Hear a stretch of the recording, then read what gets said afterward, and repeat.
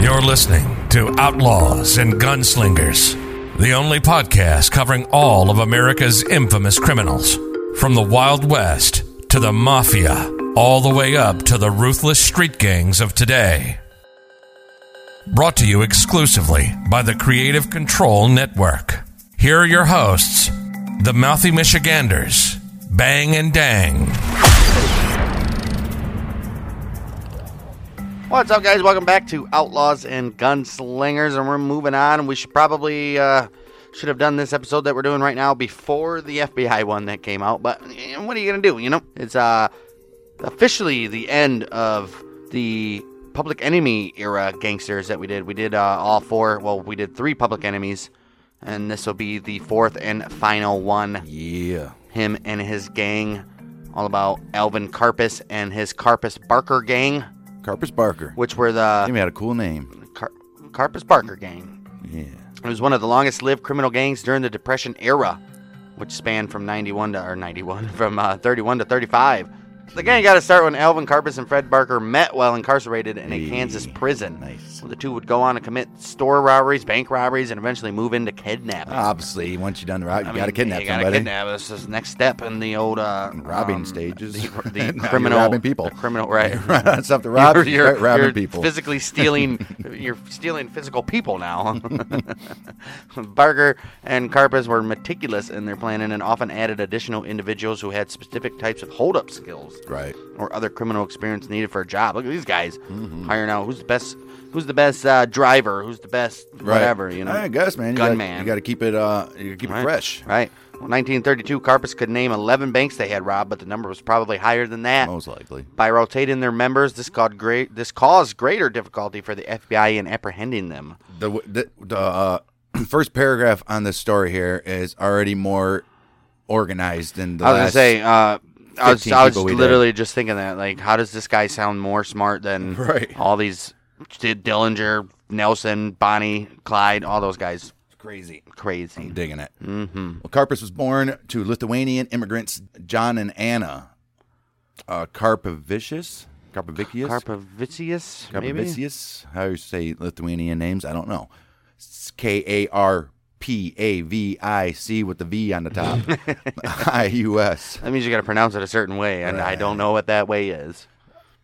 Anyway, he was born in Montreal, Quebec, and was raised in Topeka, Kansas. Well, okay, that's a hell of a move. That's 2 different environments there, eh?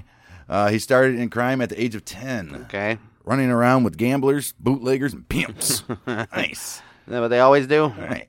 1926, he was sentenced to 10 years at the State Industrial Reformatory.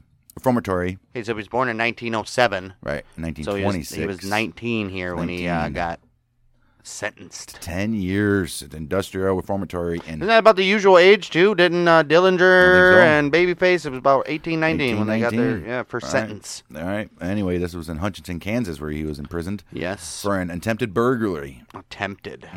Attempted. He got 10 years for attempted? Wow. He escaped with another inmate, Lawrence Duvall, and went on a 1-year-long went on a year-long crime spree, interrupted briefly while he lived with his parents after Duvall was arrested. After moving to Kansas City, Missouri, he was caught stealing a car and sent back to the reformatory. Transferred to the Kansas State Penitentiary in Lansing, he met Fred Barker. And there it is. He was in prison for burglary. Bank robbery. Well, Barker, meanwhile, was one of the notorious members of the Bloody Barkers at this time, as the newspaper of the time called them. Fred Barker was born to George Elias and Arizona Donnie Clark Ma Barker. So she's Ma Barker. In Aurora, Missouri on December 12, 1901. The family moved to Tulsa, Oklahoma in 1912, and Barker's older brothers Herman, Lloyd, and Arthur were committing crimes throughout his childhood, belonging to a gang of local delinquent youths called the Central Park Gang. So this guy's a little bit older than old Karpis, so he got a little bit more. And old Freddie has a bunch of brothers that are doing crimes already, so it's pretty inevitable that he's going to end up in it, right? Right. The gang met in the park to plan crimes and stash their stolen goods. There, Barker met future members of the Barker Karpis Gang, including Volney Davis. He was first arrested and imprisoned in 1927 for, you guessed it, burglary. So what, the same year? 1927? 26. Karpis was, so 27. 1 year later. While in prison, he met Alvin Karpis. Yes, yeah. According to Karpis, Barker was a dominant figure in jail who was able to obtain marijuana and other perks. Okay, good. That's alcohol and of course, cigarettes. he had his criminal brothers and shit with him. And stuff with him. Some McDonald's, if they had it in 1927. Karpis also said he was a natural-born killer who never hesitated. You hesitate, you die. Mm-hmm. Unlike Karpis, nicknamed Creepy Karpis. Creepy Karpis. Dang. Barker was known for his personal charm. Oh, dang. This guy's a charmer. Creepy Karpis. You got the creepy guy and the charming guy. Creepy Karpis. So I take it Barker... That's what he looked like, so he does look like a little creepy guy to me. Right, so Barker got laid more than Alvin. Pretty much is what that means. Well, after their release in 1931, Barker and Karpis joined up to commit a string of burglaries in Kansas, often collaborating with other local criminals. They brought the locals in on it and stuff. Look at these guys. Several notable gangsters joined the Barkers in various crimes, including Harvey Bailey, Frank Nash, Fred Goetz, and Dr. Joseph Moran. Frank Nash. They are accompanied by Ma Barker and her boyfriend, Arthur Dunlap, who they sometimes called Dunlop, or Dunlap. I'll take that. Yeah. Newspapers spelled it Dunlap sometimes, but it's Dunlop. Yeah. Arthur. Artie. Why would they call him Artie? Well, I don't know. Maybe little timeline of the crimes. On July 25th, 1932, Barker, Karpis, Duvall, and Jesse Doyle and Earl Chrisman robbed the Cloud County Bank at Concordia, Kansas, and made off with about $250,000 in cash and bonds. Yeah, how they cash in the bonds, though? They sell them off to people and they can cash them in somehow? I don't know. How would you do that? Right. 18th. Oh, yeah. Well, on the 18th of August, they pulled a second job at the Second National Bank of Beloit, Wisconsin, for $50,000. So they got $300,000 in their pocket in a matter of a month. Right. And only $50,000 though. They're probably disappointed about that one. Well, what are you gonna do? Right. December 19th, 1933. They killed Howell County, Missouri Sheriff Kelvin Roy Kelly in West Plains, Missouri.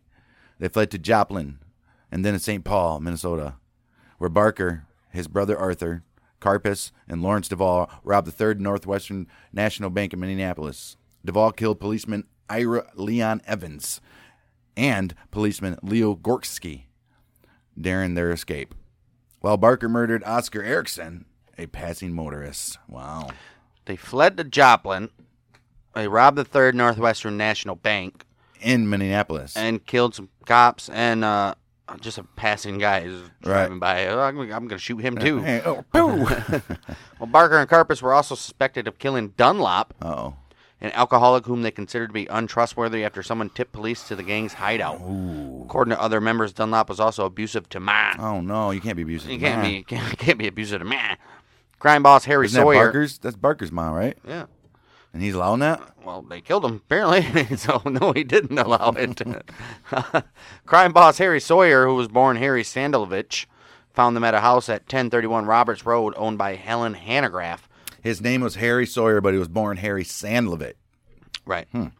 They used the name Anderson, but a few weeks later, Helen's son, Nick, recognized Alvin and Fred's photos in a copy of True Detective magazine and contacted the police. Well, the corrupt chief of police, Thomas A. Big Tom Brown, Big Tom, tipped the Barkers off, and they left town. I told Big Tom, you shouldn't have done that. Stupid. Why? Them boys are already gone. And just after that, April 4th, 1933, Fred and Arthur Barker, Alvin Karpis, and gang robbed the Fairbury, Nebraska bank. So they're on the run. And they're still robbing banks. Look at these guys. And now they're going north, south, east. They're going everywhere in the Midwest, man. I like it. The gang continued their bank robbing activities until mid-1933. Yes, they did. When they decided that robbing banks was becoming risky. You think? They're like, you think this is a little risky? You think this is a little risky? Yeah. Shouldn't we be doing this? Right. And therefore decided to diverge into field of kidnapping. 1933, on the same weekend as the Kansas City Massacre. Which you guys heard all about. They kidnapped William Ham, a millionaire Minnesota Brewster. William Brewster. A millionaire Minnesota brewer. The Minnesota brewer outside of his house was moited. His office. Sorry, guys. Yeah. He wasn't murdered. Oh, they kidnapped the guy. They napped him. Right. They didn't nap him. They kidnapped him. They kidnapped him. They didn't nap him. Right, now they're stealing humans. Right. After the gang was paid a ransom of $100,000, guess what? You get to go, guy. Oh, look at them. They got their money and they let them go. Good for them. Good. What a noble gang. Right. What a noble gang these guys are. Yeah, lucky old William Ham was left to be. He still got to be in the story though. Oh, Billy Ham. Oh, Billy Ham. God. So somehow William Ham must have went to the police for this story to be known. I'm assuming, unless Karpis is telling all this. I'm sure they know. I'm sure they had a ransom, so the police already knew. Yeah, who did they give a ransom to? His family, which I'm sure the police were contacted. Yeah, but it's William Ham's money. You know how the note always says no cops, right? No cops. They're wiretapping phones and shit. Like, guys, the note specifically said no cops. No cops. I was like, well, we're just doing our job, man. Right. Shortly after this, they abducted St. Paul banker Edward Bremer, who was released after the gang was paid $200,000 by his family. They're releasing and getting their money. They're getting their money and releasing. Right. Well, those kidnappings, however, led to the gang's end. Of course it would. When you start kidnapping people. Right. When you start stealing people. Right. When you start stealing people, you're done. You're done. I mean, that's it, guys. We can allow you to get some banks. Well, see, this is where they screw up, because the father of kidnapped Edward Bremer was a friend of President Franklin D. Roosevelt. Oh, you don't mess with friends of Franklin. Roosevelt had even mentioned the kidnapping in one of his fireside chats. Oh, geez, he mentioned it? Oh, it's over with. And fueled also by the Lindbergh kidnapping, the FBI and local police bureaus greatly stepped up their pursuit of those engaged in these types of crimes. They say ain't no kidnappings famous people at least going to happen on our watch. No. Well, the FBI had by this time organized a group of highly skilled agents called the Flying Squad, which specializes in hunting down the leading public enemies, and they've been very effective, which we've seen so far. They knew what they were doing. Knew what they were doing. One of the gang's major undoings was when they killed their own gang member, George Shotgun Ziegler.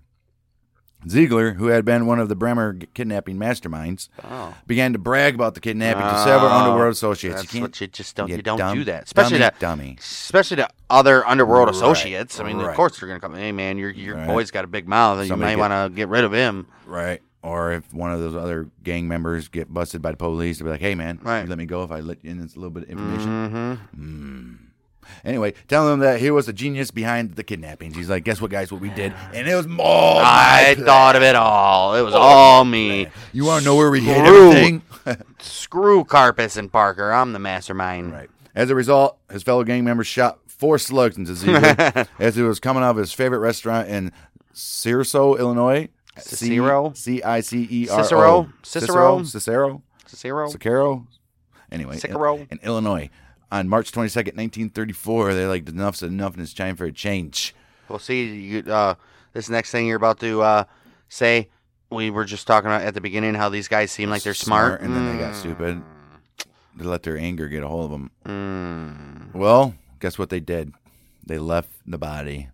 You never leave the body. FBI agents found names, aliases, addresses, and other valuable information in Ziegler's pockets. And why did they clear his pockets? Idiots. Soon leading to the deaths or capture of the main members of this very gang. Idiots, man. Wow. I mean, can't be any more sloppy than that, can you? Right. Wow. Well, with the FBI in pursuit, Barker and Karpis attempted to get plastic surgery to alter their appearance and remove their fingertips. Oh, shit. Or fingerprints. Nice. The procedure was carried out by Moran, an underworld doctor. The operations were so painful that Fred asked one of his friends to shoot him to stop the pain, but his friend refused. He's like, no, man. Come on, man. You can't do this. We need you. Right. This is called the Karpis Barker Gang, dude. Right. Moran, or however you want to say it, Moran, disappeared shortly after doing the procedure. A badly decomposed body was discovered a year later, washed up from Lake Erie on Crystal Beach, Ontario, Canada. Police identify it. You guessed it. Mr. Moran. 1971, Karpis wrote in his autobiography that the identification was mistaken. Okay. He claimed that Moran had been murdered by the Barkers and then buried in a lime pit in Michigan. It's like, no, that can't be true.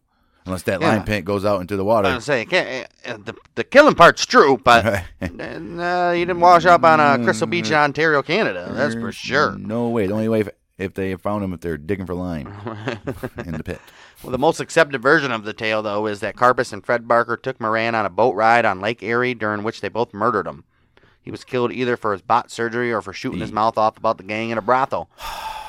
Oh, come on. I thought you guys were smarter than this. You can't be associating with people like this. Right. Well, the last time Moran was seen alive was at a brothel in which he drunkenly bragged, "I have you guys in the palm of my hand." Oh, that's the wrong thing to say to these guys. Yeah. Well, he left the bar with Karpis and Barkus. It was never seen Karpis and Barker, and was never seen again. Ooh, I mean, come on, guy got a little cocky. Come on, Moran, you can't be just shooting your mouth off like that, man. He had a girl riding him and a beer in one hand, and he's just on top of the world, and he looks at them two guys and was like, you know what?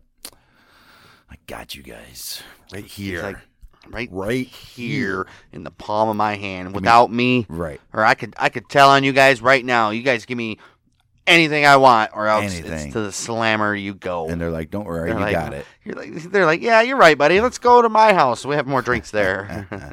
All right. 1934, November 27th. Babyface Nelson was the public enemy number one at this very time. He was mortally wounded in a gun battle with the FBI and died later that night. Sure did. The very next day, Alvin Karpis was declared public enemy number Alvin Karpis. So here he is. And the fourth and last to ever be named public enemy. The last public enemy. The last public enemy. After this, the gang attempted to launder the ransom money, though this proved to be difficult because the serial numbers had been recorded by the FBI, obviously, a fact that soon became known to the gang. Yeah, you can't launder tracked money. Doesn't go so well for you. Mm-mm. Well, while Harry Sawyer traveled to Cuba to launder the money, his wife Gladys and Fred's girlfriend Paula were arrested for drunken disorderly behavior at a hotel in Cleveland. Paula had a mental breakdown while being questioned and was returned to her family in Texas.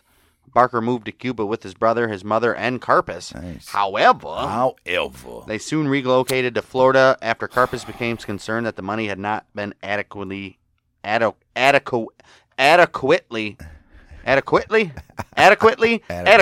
laundered. Stupid mistake. Yeah. Should have stayed in Cuba. I don't know. What about Cuba? I don't know. Well, they could have spent American money in Cuba, though, right? And be somewhat protected even from the killers. Even if it's tracked, what are they going to do? Right. Cuba ain't extraditing nobody to the United States. So. No, not at all. Well, anyway, they rented a lakeside property in Ocklawaha under the Ocklawaha in Florida, right? Under the pseudonym.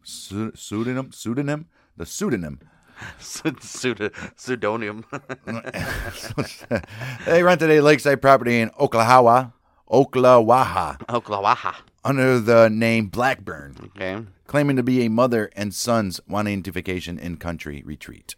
Like, we just want this to be in the country. We just want to be in the country. We want to retreat here. And we're just having a little mother-son time. Easily like that. We like it. Arthur soon left Florida, and he said, I'm going to Chicago. Karpis also moved on, leaving Fred and Ma in the house. They're like, gotta go, Fred. Ma, gotta go. Ma!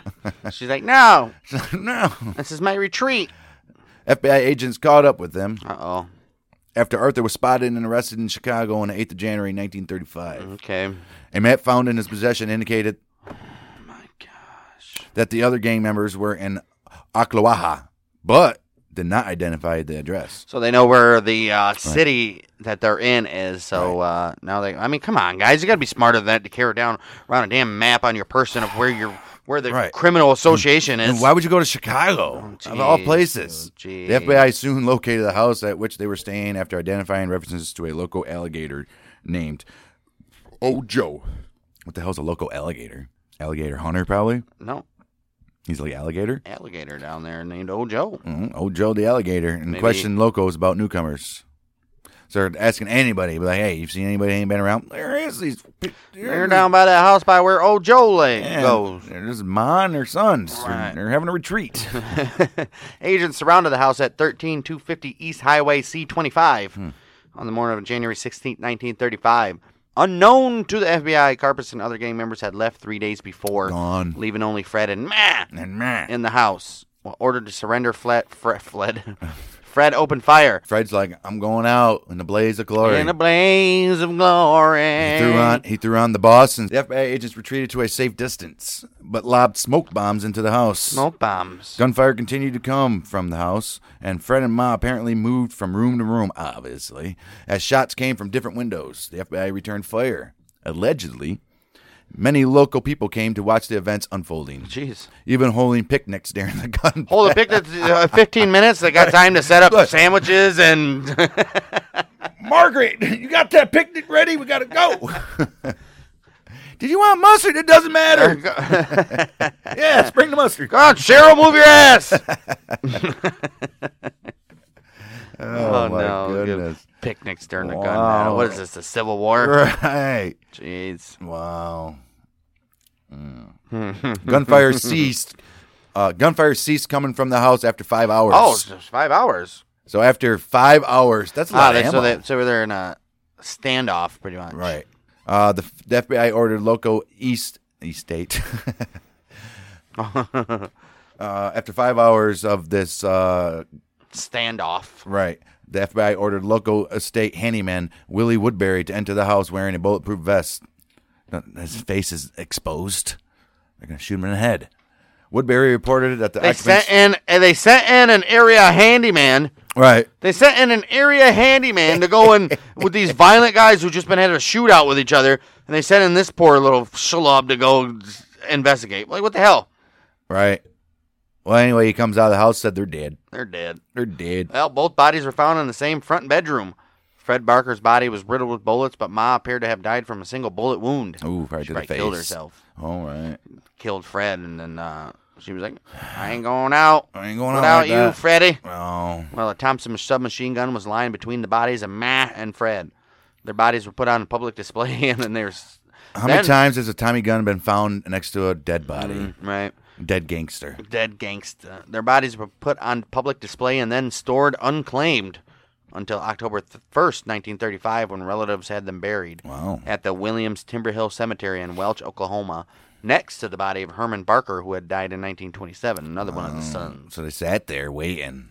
Well, that sucks. What was this? This was in January? January 16th. So they sat there all the way until October? Oh, my. Jeez. That's terrible. Wow. Just after Ma and Fred's death in the shootout with the FBI on January 16, 1935. Jeez. Karpis nearly met his own violent end when the FBI located him in Atlantic City. Karpis and Harry Campbell managed to shoot their way to an escape. Though Karpis' 8-month pregnant girlfriend Dolores Delaney was hit in the thigh by a wild shot fired by Campbell. Oh no! Jeez, dude. She was captured. Girlfriend, right? Man. And she was captured along with Campbell's girl. Wow. Both the women got captured while these guys fled. Go away. Wow. And Karpis left his child his baby mama. Wow. Dolores gave birth to a son who was adopted by Karpis' parents. Oh, good for him. Well, at least he knows where it's at. Right. Karpis and Campbell hid out with the brothel keeper Edith Berry for several months. Nice. Karpis continued his crimes with others, but had to keep on the move more than ever, as he was the fourth and last of the FBI's public enemy number one. He's lasting a lot longer than everybody else. Right. He did manage to pull off a crime that echoed the times of the Old West, which was a train robbery in Garrettsville, Ohio, which netted $27,000. Sweet. After the death of Matt and Fred, no, they both Karpis died? allegedly sent word to the FBI J. Edgar Hoover that he intended to kill Hoover with the same way Hoover had killed Matt and Fred. Oh, no. According to Karpis in the Alvin Karpis story, the death threat was a rumor started by Hoover himself. No. He says, I never sent no letter to Hoover. Right. Hoover's trying to make himself out. We already know the history of Hoover. Right. And, He's mad because the wrong Hoover became president. Right. Since Prohibition and the way he's flopped a lot of stuff with the FBI so far. Yeah. Yeah. Yeah. J. Edgar Hoover. The FBI had come a long way since its reorganization and renaming in 1935. Right. From the Bureau of Investigation created in 1908. So they're like, we're now the Federal Bureau of Investigation. So they weren't even the FBI during all of this. No, they were the Bureau of Investigation. they're the but DI. we were calling it the FBI through the whole story. Right, they're the B of I. Anyway, J. Edgar Hoover was appointed as the acting head of the Bureau in 1924 and completely transformed the agency to what we see it now in 1935. Despite its success, however, the agency had many problems. Which we heard on last episode. I don't know why we're repeating this. In those very days, when the application of science and technology to fight crime was still in its infancy, the agency was at the mercy of the public for information. Yes, They're they like, were. we need information from you guys. We need your help. You want these guys off the streets? So do we. But we can't do that if we don't have your full cooperation. Exactly. Often agents on bad information were sent off to remote Wow. They're like, I think I seen him. I was fishing the I other think day. he was down there in the swampland. Down there yonder. So people that probably didn't like the FBI were like, yeah, Obviously. Yeah, they're sending them off over on wild goose chases. Wild goose hunts, however you want to say it. I guess they called them red herrings back then. Right. That was a bit red herring right there. It ain't what it is. The personal low point for Hoover, though, came in an April 1936 United States Senate hearing. Senator Kenneth McKellar of Tennessee lambasted Hoover for the performance of the FBI and the fact that lambasted Hoover him? lambasted him for the fact for the performance of the FBI and the fact that Hoover himself had never personally arrested anybody. Anybody. Well, after the hearing, he determined Hoover vowed he would capture Karpis personally. Okay. You think he's gonna?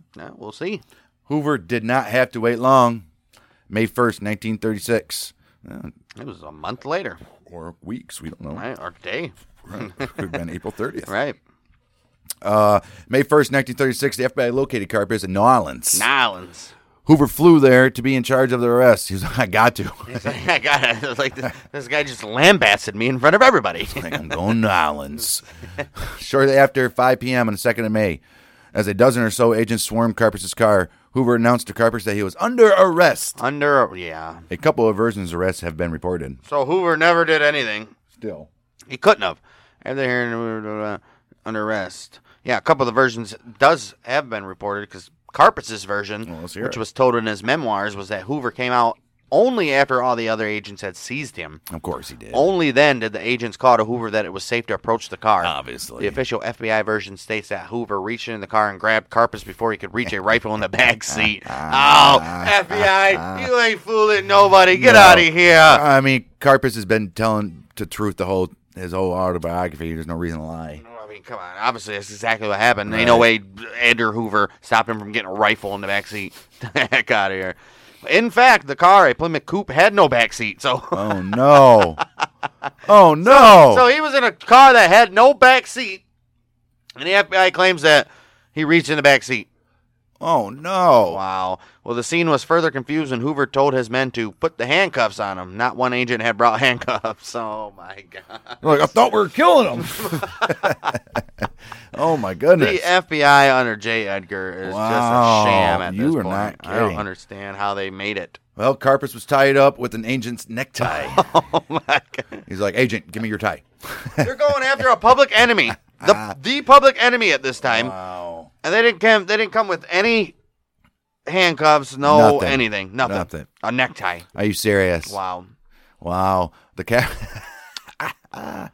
capture of Karpis catapulted Hoover into the public eye and made his name synonymous with law enforcement until he died in 1972 at the age of 77. It's a false hero, this guy is. Exactly. He probably drank himself to a pity every night. Hell, no. Or he loved it. Yeah, right. He was so egotistical that he loved all his name in the paper. You know it already, that's dude. I mean, come on. ridiculous. FBI. The capture of Karpis essentially ended the age of the big name Depression era criminals. It did. The big name. Right, the big names. But little did they know what was to become. In addition to those, Dillinger, Babyface Nelson, Machine Gun Kelly, Pretty Boy Floyd, and others killed violently in the 1930s included Jack Legs Diamond, Vincent Mad Dog Cole, Frank Jelly Nash, and Dutch Schultz. Al Capone was in Alcatraz and slowly going insane from syphilis. He was at this time. He sure was. Well, Karpis was brought to trial at the St. Paul Federal Courts building, which is now the Landmark Center. Karpis initially pleaded not guilty, but as the case was called for trial, Thomas J. Newman, attorney for Karpis, told the court his client, one of the actual kidnappers of Ham, desired to plead guilty. 2 weeks later, Karpis offered through his attorney, Thomas Newman, to plead guilty to the Bremer conspiracy if kidnapping charges were dropped. The court accepted the offer. So they got the charge of kidnapping off. It doesn't matter anyway. It was a conspiracy to kidnap, right? Not actual kidnapping. So, right. Probably a lesser sentence. Not a lesser sentence, clearly. After all that, Karpis was sentenced to life in prison. He was incarcerated at the recently constructed Alcatraz Federal Penitentiary from August 1936 to April 1962. For 6 months in 1958, he was transferred to the Leavenworth Federal Penitentiary, but was then returned to Alcatraz. His main job at Alcatraz, he baked. He was a baker.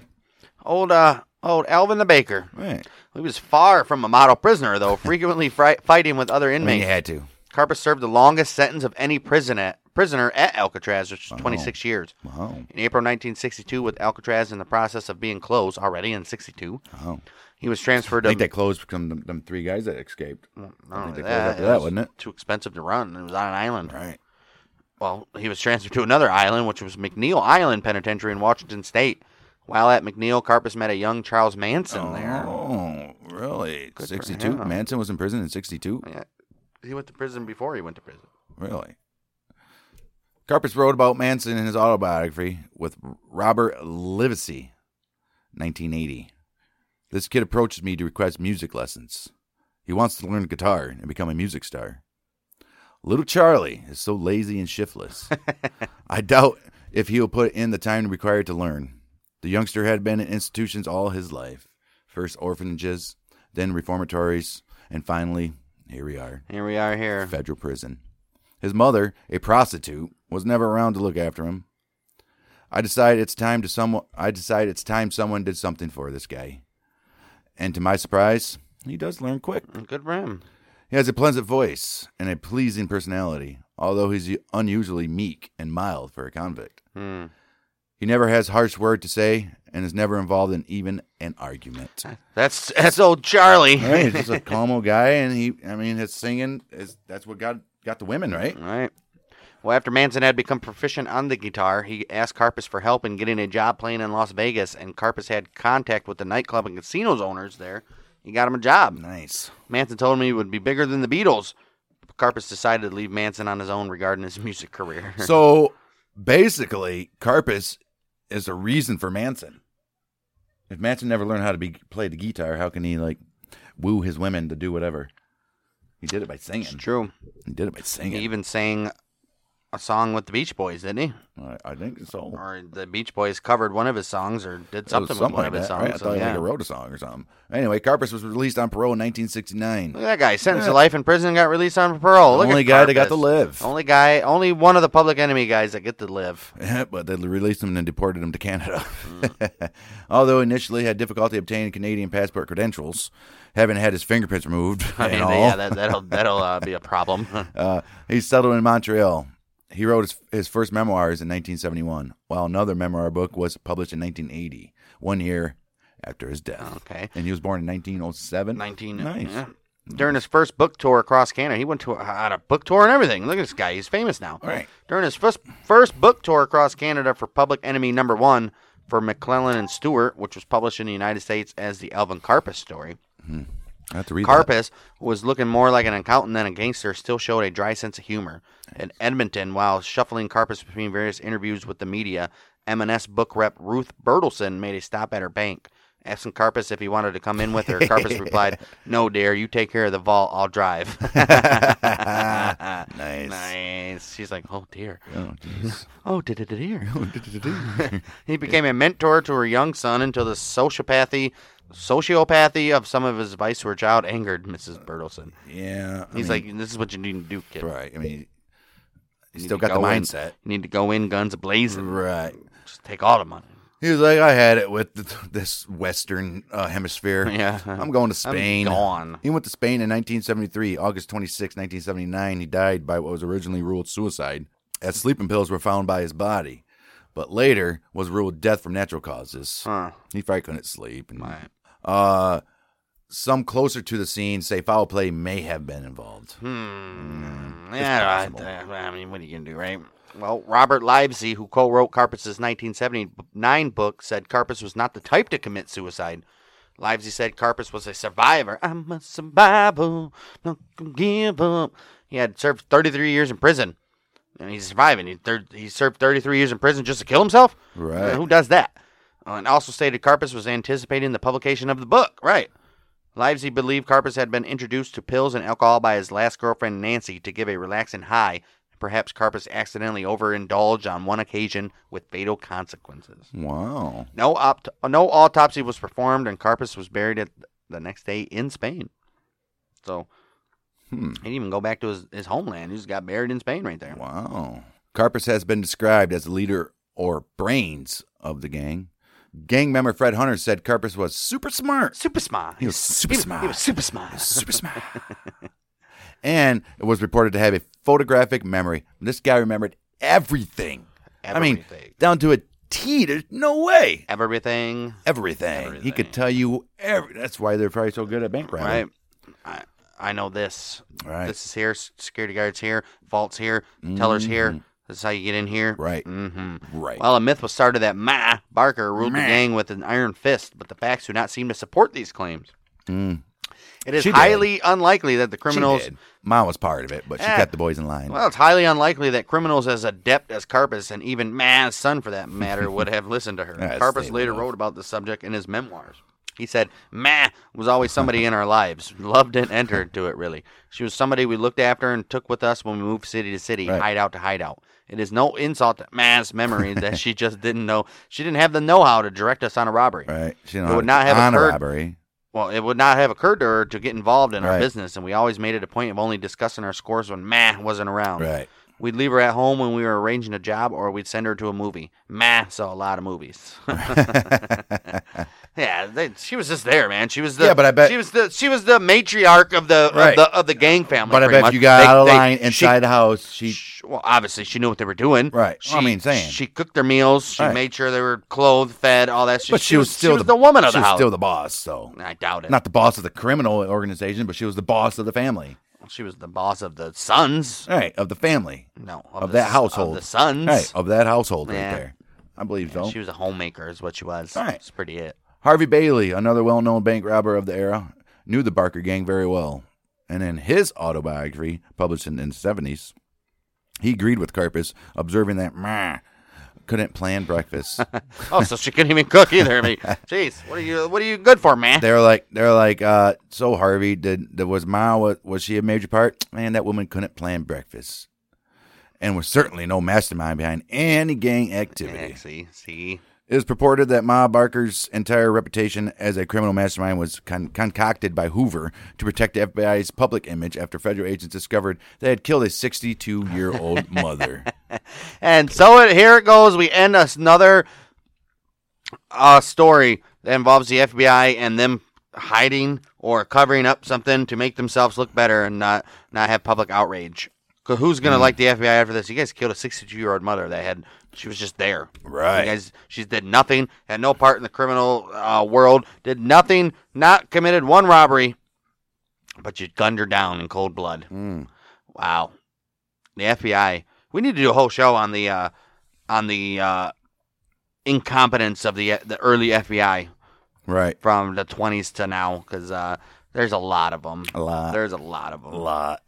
And with that being said, that's the last Public Enemy of the Public Enemy in the Public Enemy era. But don't fret, we're not done with the 30s yet, because you just heard some names in this episode that we'll be covering, and there's a lot more than that. We still got a lot of 1930s to go, and a lot more stupidity by the FBI. yeah, exactly. A lot more stupidity by the FBI, and we'll probably see that coming up in the Mafia episodes that are coming up too. In the beginning, I was impressed by how smart these guys were, and then it fizzled. And then it just broke apart like fast. I don't get it. How can you be so smart at one moment and then next you're dumb? Dumb as a box of rocks. It fizzled pretty fast. Wow. When you kill somebody and this guy has all the aliases, all the names of everybody that's in your gang, and then now they're like, we're just gonna kill him and leave him on the concrete outside. Wow. Idiots. Wow. Well, hey, guys, I think we made it through this episode with only saying one F-bomb. Right. Thanks, dang. And really, the only curse word it was said was shit. Yeah, shit, which is not a curse word, man. Right. So how's that for you guys? Hey. Without we didn't need to use swear words as but adjectives. It makes it better. It does. Makes it better. I swear, it didn't feel right without. Right. Didn't feel right without swear words. I feel like a fraud. I can't express myself freely. My First Amendment rights have been You're asking me to not be me. How am I supposed to do this? Right. Under the pressure of no swear words. Well, we did it, except for one. Which can be cut out. Yeah. But, yeah, we're back next week for, I don't even know, because I have to do some research and see who the next worthy recipient of an episode is going to be. So either or, it's going to be somebody that did some crimes and killed some people and went to jail probably. Right, most likely. So, yeah, we'll back next week for that. I'm sure they made a lot of money during that process. If you guys are looking for F-bombs and swear words, and there's plenty of them over there. Yeah, and a lot of stuff like that, you guys can go check out our other show, The Bang and Dang Show, available wherever you get your podcasts, where we talk about movies, news, politics, sports, music, anything and everything, whatever we feel like talking about at that moment. This last episode that you guys, it might be out by now. Whole 2-hour debate, almost 2-hour debate on the Titanic and the conspiracies surrounding that. We learned together. And the Federal Reserve. We learned together. So, yeah, over there on the Bang and Dang Show. And if you guys are wrestling fans, we have the Monday Night Watch Along. Who really won the war? Who really won the Monday Night War? We will tell you. The Monday Night Watch Along. We watch the main events of every Raw and Nitro from the inception of Nitro, and we decide who we think won the war. And so far, WCW. So far, by a huge margin. Get the vaccine. Listen. WCW's winning. We'll be back next week with the Mouth of Michiganders with Bang Dang!